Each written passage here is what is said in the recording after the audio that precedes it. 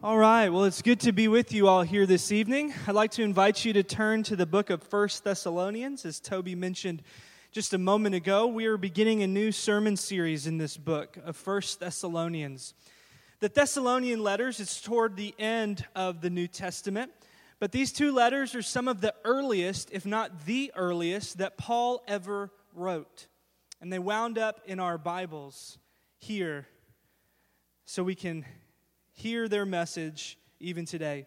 So tonight what we're going to do is the first half of this talk is going to be kind of the story of how this church got started. The second half of the talk, we're going to circle back around to chapter 1. And we're going to read the beginning of this letter written to a church that was brand new. And Paul wrote this letter for two reasons. The first was to say, thank you, God, that you guys are making it. Thank you, God, for their faithfulness. Because as we're going to see in this story, it was pretty touch and go from the very beginning if they were even going to survive. So that's what we're going to spend the first half of our time doing. The second reason Paul wrote this letter is to remind them to stay faithful, right? So the first reason is, hey, thank God you made it. You're faithful. Awesome. And then the second reason he wrote it was, hey, keep on keeping on. And we see this in the first chapter of this letter. And what we're calling this series is basically stay. Just that same word, stay. Because what we're going to find each week when we're in this letter during the fall are these big overarching reminders. And because they were so struggling, facing so much difficulty, the first thing he's saying is stay strong, okay? Stay strong. And the problem is if you don't stay strong, you tend to kind of fall back into some old habits and patterns and ways of living. So he's going to remind them, no. Stay holy. Stay set apart. That's what you're going to see later on in this letter. Then he's going to say, also stay awake.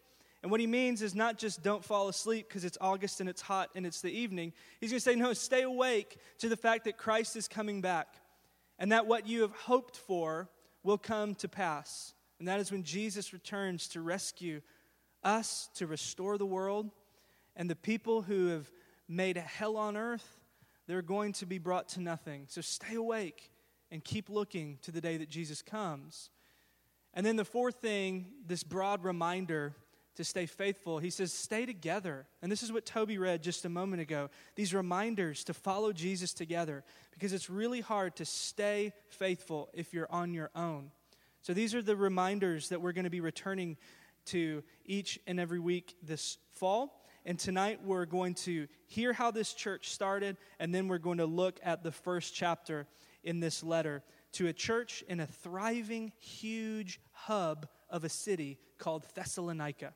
In fact, modern-day Thessalonica is the second largest metro area in the country of Greece. So it was moving and grooving even back then. There was all different kinds of people, all different kinds of ideas, all different ways of living, and it sounds a lot like where we live. So I think that we'll have some reminders to encourage us to stay strong, stay holy, stay awake, stay together. And I'm excited because this letter covers a lot of stuff that we don't talk about just a whole lot in this church. And so I'm excited to kind of explore some of these things with you. So let's get going. Before I tell you the story of how the church started, let's read from 1 Thessalonians chapter 1. You can remain seated and just follow along silently. I'm reading from the New International Version. So Paul, Silas, and Timothy, to the church of the Thessalonians, in God the Father and the Lord Jesus Christ, grace and peace to you. We always thank God for all of you, and we continually mention you in our prayers. We remember before our God and Father your work produced by faith, your labor prompted by love, and your endurance inspired by hope in our Lord Jesus Christ. For we know, brothers and sisters, that are loved by God, that He's chosen you. Why? Because our gospel came to you, not simply with words, but also with power, with the Holy Spirit and deep conviction. You know how we, he's talking about Paul, Silas, and Timothy, You know how we lived among you for your sake. And then you became imitators of us and of the Lord. For you welcomed the message in the midst of severe suffering with the joy given by the Holy Spirit. And so you became a model to all the believers in Macedonia and Achaia. We'll pause there. Macedonia was the region in which Thessalonica was like the biggest city. And Achaia was the region just to the south, and that's where Corinth was. And Paul, after he left Thessalonica, he went south to Corinth, and he wrote this letter, and he sent it back up to Thessalonica. So we'll pick back up in chapter 1, verse 7. You became a model to all the believers in Macedonia and Achaia. And the Lord's message rang out from you, not only in Macedonia and Achaia. Your faith in God has become known everywhere. Therefore, we do not need to say anything about it, for they themselves report what kind of reception you gave us. They tell how you turned to God from idols to serve the living and true God, and to wait for His Son from heaven, whom He raised from the dead, Jesus, who rescues us from the coming wrath. This is the word of God for the people of God, and we say, thanks be to God. Well, several years ago, my parents, my brother, and I went to Colorado in the summertime.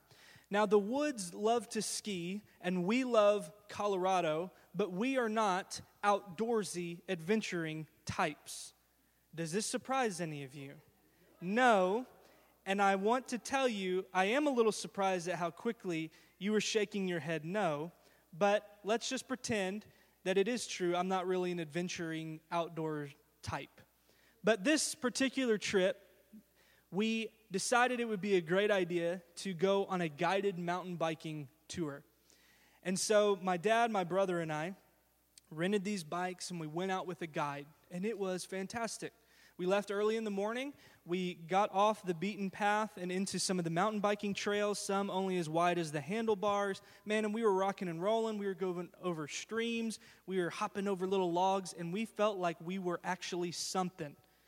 And so then the guide would peel us off, and we'd take pictures at this vista, and we were gone for like 3 or 4 hours. So finally, he winds us back around, and we come back to the shop where we started, and we're like amped up. We're like, man, this was incredible. This is beautiful. This is awesome. And so then we're having lunch, and my brother and I are kind of looking at each other. And we're like, man, we don't really have anything going on the rest of this afternoon. So you know what? You thinking what I'm thinking? We're like, yes. So the two boys who grew up in Garland, Texas, riding their little BMX bikes on O'Banion Road, decided it's a good idea to go back to the shop, and we say, hey, you know what we were thinking? You know, we're going to take 2 more bikes out. Can we rent them for a couple hours? And we're going to go, and I think we got it. They say, okay. So they grab a map, and we say, where should we go? And they say, well, you can take this lift up to the top of the mountain, and it's a ski resort. So after all the snow melts, there's left these switchbacks that just go back and forth down these ski runs. So he says, so what you can do is you can hop on that lift, throw your bike in the back, and you can go up to the top of the mountain, then you can just ride down it, crisscrossing all the way down. We said, awesome. In 2 hours, about how long do you think it will take? And he goes, oh man, if you guys are really rocking and rolling, you could do up and down, up and down, up and down, up and down 4 times. And we're like, awesome, we got this. We put this in the lift, and we go up, and let me tell you, we did not get this. It was like 20 yards down, I start to get shake arm, and I realize that on this map, this is a double black diamond when the snow's on it. And when there's no snow on it, it's probably like a quintuple black diamond for 2 Dallas boys that don't know what the heck they're doing. And so then we get down 1/3 of the way of the mountain, and we're kind of half laughing and kind of looking at each other, and we're not saying what we're thinking, and that is, oh yeah, it's a lot harder without a guide, and it's a lot harder when we really don't know the way in front of us. And so we begin to get shake tire, and we're falling and doing all this, and what happens at that moment is I have this panic setting in, and I'm just thinking to myself, there is no way I'm going to make it. Should I call Amy, who we were just dating at the time, and send my love and my will of the $14 I had in my bank account when I was 18 years old. And, man, we just can't make it. And the thing that you have to understand when we jump into this letter and why we have to understand how this church began was that Paul and Silas and Timothy were the guides that you wanted to blaze the new trail of life with a new king named Jesus. And so they come in to this city of Thessalonica. And it's interesting that if you look back in the book of Acts, Acts is the story, the history of what happens after Jesus is crucified and raised, and he sends out his people to say, now go tell the world that I am the true and reigning king. And so eventually you get to Acts chapter 16, and Paul is just tearing through the known world, and he's saying Jesus is king. They're throwing him in prison. They're beating him up, and this dude won't quit. He's trying to go to one area, and he senses the Holy Spirit saying, no, don't go there. So he beds down for the night, and while he's asleep, he has a dream. And he dreams of a Macedonian man calling out to him saying, come and help us. Now remember, I said Macedonia was what? It was like that large region in which the main city was Thessalonica. In fact, if you followed the ancient highway, it would lead to Thessalonica, which then opened up to a port city, which you can see on this map, that kind of opened you up to the rest of the world. And so it was a really strategic and fascinating place, and probably Paul was amped to go, because this was a hustling, bustling city. So he sees it in this vision. They set off, and you can see that yellow line. They take a long journey down to Thessalonica. Then when they show up, Paul does what he usually did at this time, and he went to what's called the synagogue. Y'all have heard about this. Jesus taught in synagogues. I want you to imagine some of the big churches in Dallas. They got their main campus, and then they have their satellite campuses. Are you familiar with this? So the temple was the main campus where all the sacrifices and the holy festivals happened. But then you had these satellite campuses scattered everywhere that the Jewish people were scattered. And those were called the synagogues. And the synagogues, they'd meet on a Saturday, and somebody would talk about the Old Testament. They'd pray together, and they'd pray and wait for God's king to come. So then Paul naturally shows up to the synagogue. He was a Jewish boy after all, and he's going to stand up and he's going to talk about, hey, y'all are searching the scriptures, y'all are praying for a new king, and he would say, guess what? The Messiah, which was the Jewish word for chosen king, had to suffer, then God would raise him up. Matter of fact, a little while ago, there was a dude named Jesus of Nazareth that suffered, and God raised him up. He's the king. If you read in Acts chapter 17, he does this for 3 weeks. He's wrecking shop and talking about this king, Jesus. Then what you see is that after 3 weeks, maybe even longer, because it seems when you read the Thessalonian letters that Paul was like working in the middle of the week and he was kind of getting to know them more. But let's say it's at least 3 weeks and maybe a little bit more. After this period of time, some people start to believe what Paul's saying. Some of the Jewish people say, okay, I'll get on board with your king. But a lot of what's called God-fearing Greeks. That's what you see in Acts chapter 17. These are people who were curious about the Jewish God, who liked coming to synagogue, not unlike a lot of your friends and family that are curious about Jesus and sometimes like to come and hear some beautiful songs, to just chill, to listen to some new ideas. They're like a lot of people today that are kind of kicking the tires on this whole religious thing. But what's interesting is that Paul wasn't offering a religious thing. He was offering a new movement and a new way of life with a king that looked like any other king. And so these God-fearing Greeks had had enough of the pantheon of the classic gods you read about in 8th grade. And they said, I think I want to get on board with this Jesus. They weren't fully converted Jews, but they became fully converted Christians. And then in Acts 17, Luke, who wrote it, said there was also a bunch of prominent women, which is a fascinating note Because imagine if you're like the first lady or the wife of a CEO of a major Thessalonian corporation. You got to really believe and really make a change to sever your ties from the culturally acceptable gods and way of living. So when he says prominent women, it is a major coup.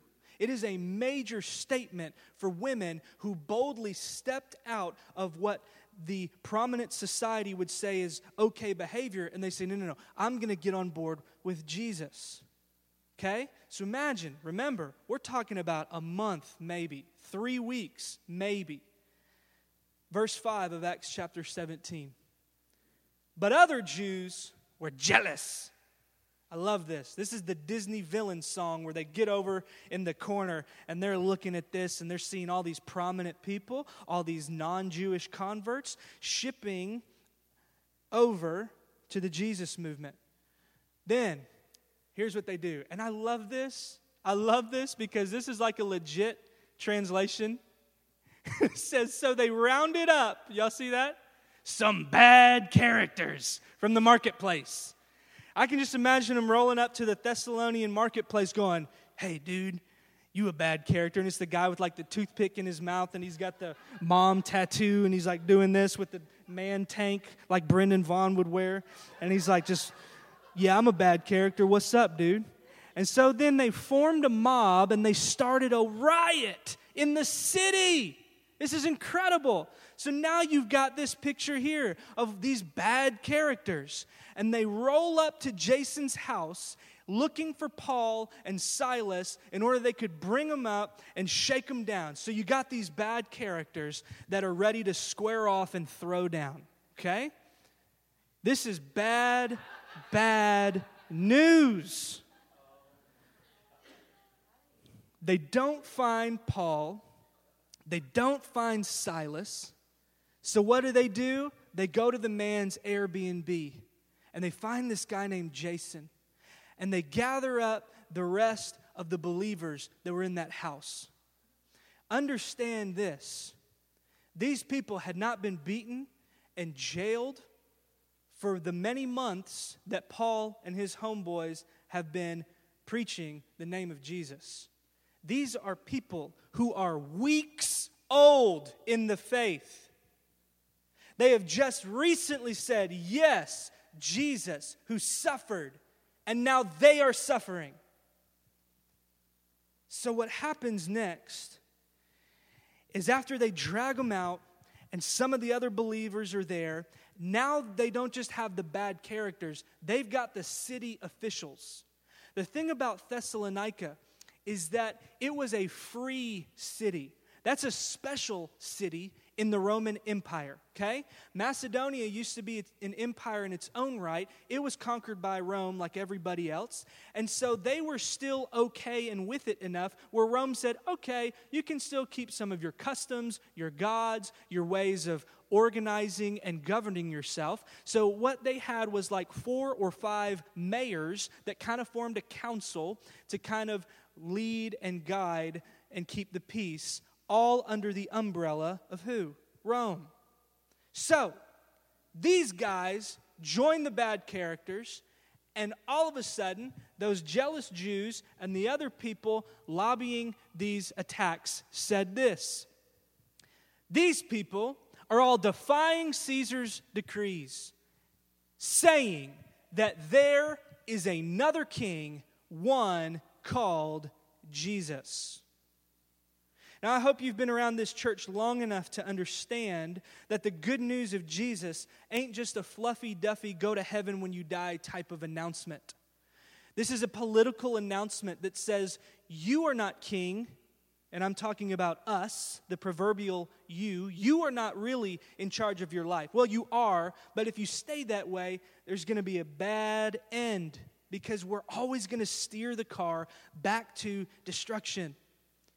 So they're saying, get on board with another king. Well, if there's another king, that must mean that my allegiance is higher than my political and national king, When we pray, Lord, your kingdom come and your will be done on earth right here as it is in heaven, that means that we're asking that that be done even above America. And the Christians in Russia says, we think God's kingdom should come even above Russia. Wherever you are, when you pray this way that Jesus taught us to pray, you're saying yes to a better and different king, and you're praying for a better and different kingdom to come. So they weren't wrong during this little shakedown. They're saying there's another king, the one called Jesus. And that's why I love what they say first. Did y'all see that? They're the ones who've caused trouble all over the world, and now they've come here. They've been spreading this message that Jesus is the real king, and now they've come here, and they're saying Caesar ain't the Son of God, which was what was on every one of their coins. Jesus is the Son of God. This is a crazy, suffering situation. You got to understand that Thessalonica had a good thing going with Rome. They were free to do and be their own people. And you don't want to bite the hand that feeds you, right? Because Macedonia used to be an empire, and they don't want rumors coming back that these other people are whispering about another king. No, Rome. No, we're good. So they're trying to squash this thing. Well, Paul, knowing that this may be the end of his rope, and God is calling him to go and make this kingdom announcement here, there, and everywhere else, Paul does the prudent and wise thing, and he actually sneaks out of town. At the end of Acts chapter 17, right after this crazy riot, this crazy scene, they have to, under the cover of darkness, Jason and all these dudes need to sneak him up out of town, and he goes down south to Berea, and then he goes down south to Corinth, which I mentioned earlier, where he writes down these letters, and he says, guys, I'm sorry I had to bail. And in a few weeks, we're going to see that his intro to his letter, which is actually really kind of one of those Adam intros that's like half of the whole message. And he's giving this whole long intro saying, dude, I felt like I was ripped apart and orphaned from you. And he says this, how are you doing? And he writes these letters. He sends them back up to Thessalonica with Timothy, and he says, tell me, have they made it? Back to the bike story.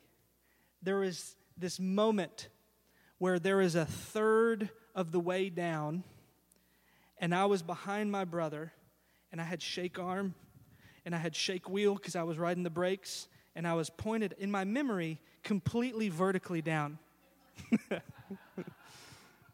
And what happened next varies in mine and my brother's imaginations, because how it happened in my brother's mind is that he was going along in a very similar manner, and he heard,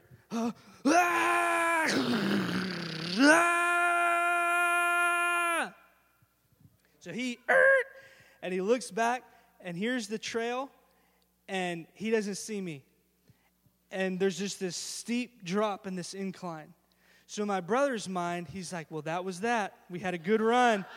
And he's running back, and he's hearing, ah! So he expects to peer over the ledge and see me rolling, ah! And what he sees, and this is not my proudest moment, what he sees is me not 100 feet below, about 100 inches laying on the ground going, ah! Completely motionless. I'm not rolling down, but in my head, I could have sworn that the mouths of hell had opened and I was done. What actually happened is I upended. I ripped my pants from the knee to the groin, and my sweater just kept going on up, and I kind of looked like a Hulk Hogan mountain biker from about yay to yay, just open, deep V, deep pants, and blood. And I was just laying in the ground going, ah! And as soon as I stopped screaming, we stood up, and we are dying laughing. Because finally, it felt like we had the moment right to say, this stinks. Are we really doing this right now? And we're looking at our watches and said, it's been an hour and a half. we've got to get these stupid bikes back. And we've not gone up and down 4 times. We've gone a fourth of the way down. And so at this moment, when we're looking ahead, we're like, we have to just go. We have to just keep going. And I felt like the worst has already happened. And here's the thing. As I'm going down with my shirt billowing out like a parachute and my pants open, I'm like, the worst has happened. I've got to keep going. And now I'm going to try to salvage this story and make a point about how the worst seemed to have happened in the Thessalonian church. From the very get, they have their family rejecting them. They've turned their back on their gods to turn to God. And they're looking around and they're saying, are you serious? Is this worth it? And here's the thing that you've got to understand. And let me bring all of this back down to you today. Here's the problem. When difficulty comes, difficulty causes 2 things. It either causes doubt or it leads to hope. And sometimes it's both in that order. Sometimes it's both in the other order. Perhaps you're like me and you've had seasons in your life where the suffering, the struggle, the difficulty happens. You've fallen off your mountain bike. You're open and you're bleeding and you're sitting there going, ah! Here's what happens. You begin to say, surely this can't be the best way. Surely God is not there. Surely Jesus and His way of loving enemies and giving of myself and trying to pray and follow Him and do this and do that and grow in my relationship with Him, surely none of that is worth it. And you begin to doubt and you say, I can't even. There is no way I'm going to make it.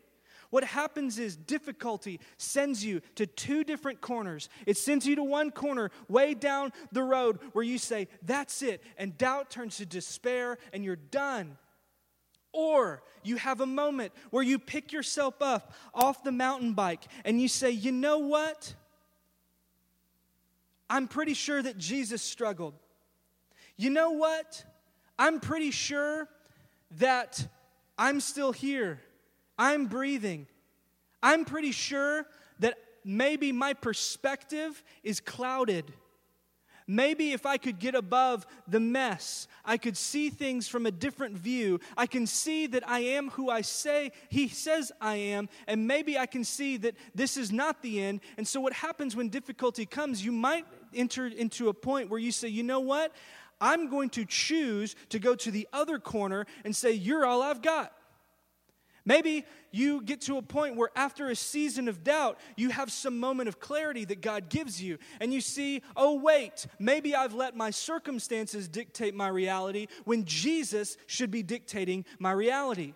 And this is the choice of the Thessalonian church. This is the choice that you have to make. Sometimes you will hope and then you doubt. But let me tell you, it will not change the fact that Jesus believes in you. Whether or not you believe in Jesus at some point in your life really matters less than the fact that He believes in you. And this is what Paul says when he speaks back into the Thessalonian church. He says, I'm thanking God for you, and I'm continually praying for you. We remember God was at work in your life. And what He's doing is He's reminding them, you are still here. God has chosen you. Do you see that? He says, God has chosen you. And we know this to be true. This is the problem, is difficulty wants to cloud your vision. And Jesus wants to cut through the chaos and the noise and say, the worst has happened, but hold on and trust that your tomorrow with Jesus is better than today. And this is why in this Thessalonian letter, at the end of each one of our chapters, Paul didn't write in chapters. He wrote a letter like you write an email, right? And so what he did was, at the end of the chapters in our English translation of the Bible, is at the end of each one of those, he has this tag to remind them that Jesus is coming. And that's not a reason to be afraid. That's a reason to rejoice that this suffering has an expiration date. The worst has happened. Pick yourself up. Make it to the end in hope that He will not give up on you. And this is the message that we need for us. And why Paul wrote this, as we begin to kind of turn toward the back half of this and look back at chapter 1, this is why Paul writes for two reasons: to thank God that they made it through such difficulty. And the second thing is to remind them who they are. Remind them who they are. So how do we stay the course? How do we stay strong? What we need are prayers from others and reminders of who we are. That's what Paul is doing to this church that has fallen off the mountain bike. They're destabilized. They're looking around. He says, no, you're not alone. We may not be with you presently, but we are with you in prayer. Verse 2, we always thank God for all of you and continually mention you in our prayers. Now, Toby read verse 17 in chapter 5 earlier, and he says, pray continually. And some of you might think, whoa, dude, I'm barely praying like 10 minutes a day. Some of us might think that means like we're just babbling continually. We can't go and tell the lady at Wendy's which combo we want because we're babbling and praying continually. What he means by this is that there is a consistent and intentional way in which he's praying for these people. Write down consistency and intentionality. Consistency and intentionality.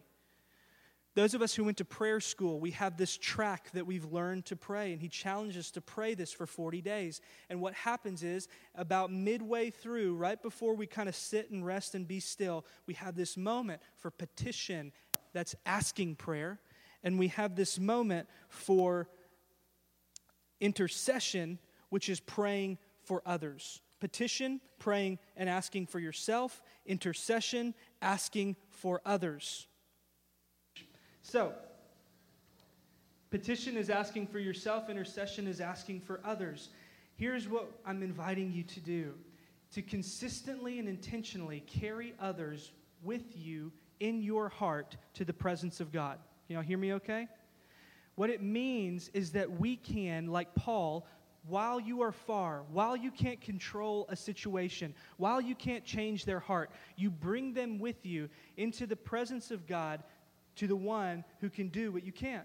What we say in this church is do what you can and let God do what you can't. You can't change them, heal them, transform them, but what you can do is bring them. So what we need to stay the course, to stay strong, is what Paul is saying. We need others praying. So, who is praying for you? Who are you praying for? Part of what it means to be the family of God is to carry one another in our faces, our hearts, our names, to speak and think and carry them to the presence of God. This is why we do church. This is why we do the local church. Because you need help. We must be praying continually for others. And what we also need is reminders of who we are, because we're not immune to doubts. Look at verse 4 and 5 with me. For we know, brothers and sisters, loved by God, that He's chosen you. Here's the problem. If you're not hearing that, you're hearing all the wrong voices in your head that creep up when you blow it. I've got tapes in my head that I'm ashamed to say still can blast when I'm having a moment. There are moments still to this day where I let my insecurities and my anxieties overwhelm me.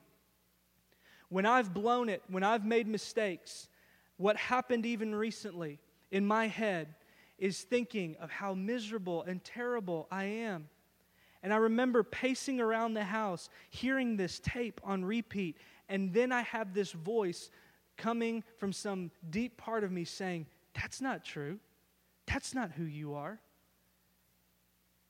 And then the other anxiety and insecurity voice says, no. That's what you tell other people. You're a phony. You're some pastor. That's the kind of crap that you preach. But in this deep part, it says, no, you're a son of God. No. And I'm having this crazy dialogue as I'm like making laps around my house. Amy probably thought I was going insane. This is something that I'm not fully yet arrived at, but I feel like in Jesus you celebrate every step. And I feel like just the fact that voice began to rise up and drown out some of the chaos is a step in the right direction. We need reminding that we are chosen and beloved, because you know what? This church struggled, and you struggled. I think about a minister friend of mine who talks about how 40 some odd years ago, right at the beginning of his ministry, he met and confided with another person. He's like, I'm not even sure I'm a Christian. And he was like leading hundreds of people to faith in Jesus. He had this crazy, thriving ministry. And he confided in his friend. He's like, I'm not even sure I'm a Christian. And so what happened was, this pastor friend of his wisely said, well, do you love Jesus? And he said, yes. He says, do you want to follow him? He says, yes. He says, you're probably a Christian. But just in case, let's right now in this office of mine, we're going to drive a stake down deep through this purple carpet or whatever, because it was a Baptist church in East Texas. And y'all know what I'm talking about. He says, let's drive a stake right through this purple carpet. And I don't care if this building survives the next 10 or 20 or 30 or 40 years. I want you to know that there is a place in your heart and your mind and in geography on earth that you can go back and say, this is where I settled it. And I think, friends, that you may not have had this gut punch moment where Jesus knocked you off your horse, and you can always point back to that dramatic conversion. Some of you may have had a more gradual knowing and coming to see Jesus for who He is. But I want you to know, is there some encounter? Is there baptism in which you publicly got up and said, I'm dead to my old life and I'm rising in new life. I'm setting my face and my feet in the direction of Jesus. And no matter where this baptistry goes, you can always come back in your heart to the stake in the ground or the anchor in the storm that says, one day I encountered Jesus, He changed my life, and even though my circumstances and my heart condemns me, God, who's greater than my heart, is restoring me, and He ain't done with me yet. And this is what the Thessalonians need to hear. And he says, not just the anchor, you also had an example.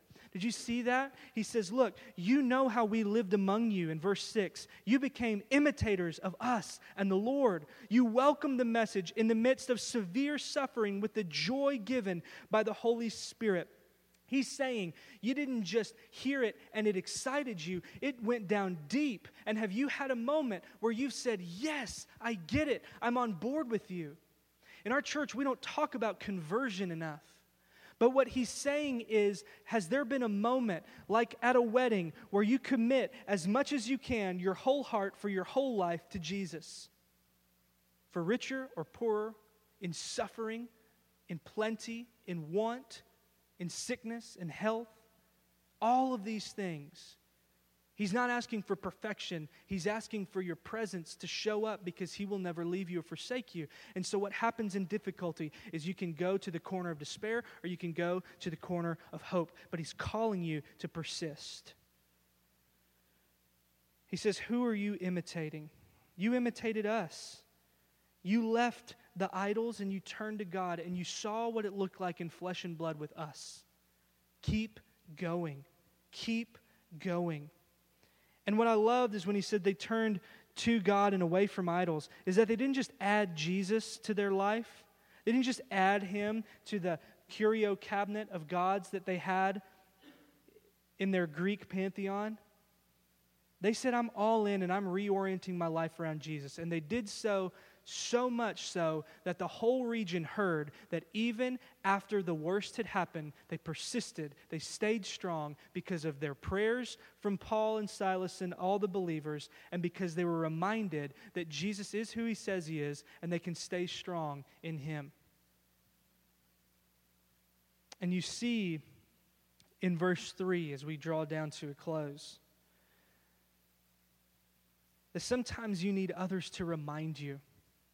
Sometimes you need reminding. Like Paul says, we remember your work produced by faith, your labor prompted by love, and your endurance inspired by hope. Because aren't we our own worst critics sometimes? Sometimes you feel ashamed that you bump into somebody you knew years ago when you were at a different stage of your life, and you wonder, man, what do they think if they saw the church stuff I'm posting on Facebook or Instagram? Would they think I'm a phony? And sometimes you have a hard time because you live with yourself and you live with your thoughts and no one else does, and you live with yourself every day, day in, day out, moment by moment, that sometimes you let yourself become your own worst critic, and sometimes you need the people around you to celebrate each step. Because sometimes if you're like me, you think about the 10 years more mature version of you, and you begin to judge yourself against that person. What you need is people like Paul, people in this church, to say, no, I've seen the work of God in you. Today, you might feel like you're out of step and out of character, but let me tell you, he who began the work that I've seen is going to carry it through to completion. And ultimately, that's how he ends that first chapter. He says, I've seen you guys, and everybody knows you've persevered through the mess, and you're waiting for His Son from heaven, whom He raised from the dead, Jesus, who rescues us from the coming wrath. I'm going to leave it a little bit here because this is something we're going to be returning to time and again in Thessalonians. But one of the things that features prominently in these two early Christian letters are the fact that suffering stinks, and the suffering is coming from people who are doing violence to me. And they have this righteous anger because they're like, Jesus told me to turn the other cheek, but like it hurts and they're killing us. They eventually will kill some of these Thessalonians. And so all they have to do, instead of go to despair, is to run toward hope and say, someday, Lord, we're going to trust that you're going to come and sort this thing out. Someday you're going to hold all people to account, and you're going to say, what did you do? Did you believe that I'm the king that loves you, that has life? Or are you rejecting me, and you're showing that by making hell on this earth? And what happens at the end is He will give people what they want. And that is either life that doesn't miss a beat with Jesus, that even death won't separate us, and we will continue in this life with Jesus forever. Or we don't want His life, we don't want His way, we want to make this place look anti-Christ, and what happens is He gives us what we want. And if the offer of Jesus' life, the alternative is death. And it's hidden there in places like John 3:16. The Son came so that anyone who believes in Him should not what? Perish. And so what happens is we get so messed up and we fear. You should be afraid if you're not choosing Jesus, because what you're doing is choosing death. But if you've chosen Jesus and you can point to some anchor, some place, know that that will not make you miss out on the life that is in Him. We hope for a better tomorrow. And because I trust that Jesus holds a better tomorrow, I'll hold on today. But we've got to keep praying and keep reminding, even in the face of difficulty, to stay strong. I'll close with this story.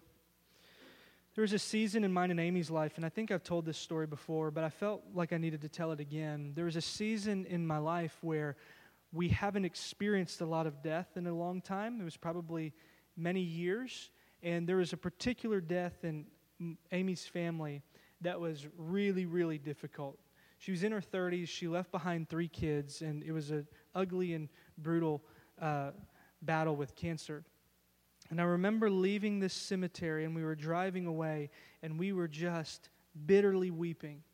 Because this whole season, I just really felt the sting and sadness and pain of death like all of us do. But in a way in which felt like so dark. And I was really driving my car toward the despair corner. I remember leaving that cemetery as we're just like bitterly weeping. That there was this song that we had on, and I guess it got to this point where it had been playing for a while, but we only began to hear it after I began to say out loud, there's got to be something. There's got to be something more. This is terrible. And what we hear in those little 1998 Honda Civic speakers is this refrain, rescue is coming, rescue is coming. Rescue is coming. Rescue is coming. On this CD that we had left in the car some days before. And it was in that moment that I realized that Jesus has not promised us an absolution of suffering and pain, but he has promised us a resolution to it. And this is not the end. And this is what we need to remember, that the pain that you feel, the fear that you fear, has an expiration date. And one day we won't even need faith because we won't have to trust and hope. We'll see with our own eyes. And what we need to do now is stay strong and turn to Jesus. Let's pray. Father, thank you for these letters that have survived the test of time. Thank you for the way they transcend time to remind us of how to be God's people together, to pray for one another, encourage one another, and remind each other of who we are and whose we are and the hope that we have in you. So Lord, we ask that you would comfort us with these words, that you would encourage us to keep going. In the name of Jesus, our King, who will never leave us nor forsake us. Amen. Now may our God and Father himself and our Lord Jesus direct our way to you, and may the Lord make you increase and abound in love for one another and for all as we do for you, so that he may establish your hearts blameless in holiness before our God and Father at the coming of our Lord Jesus with all his saints. Go in peace.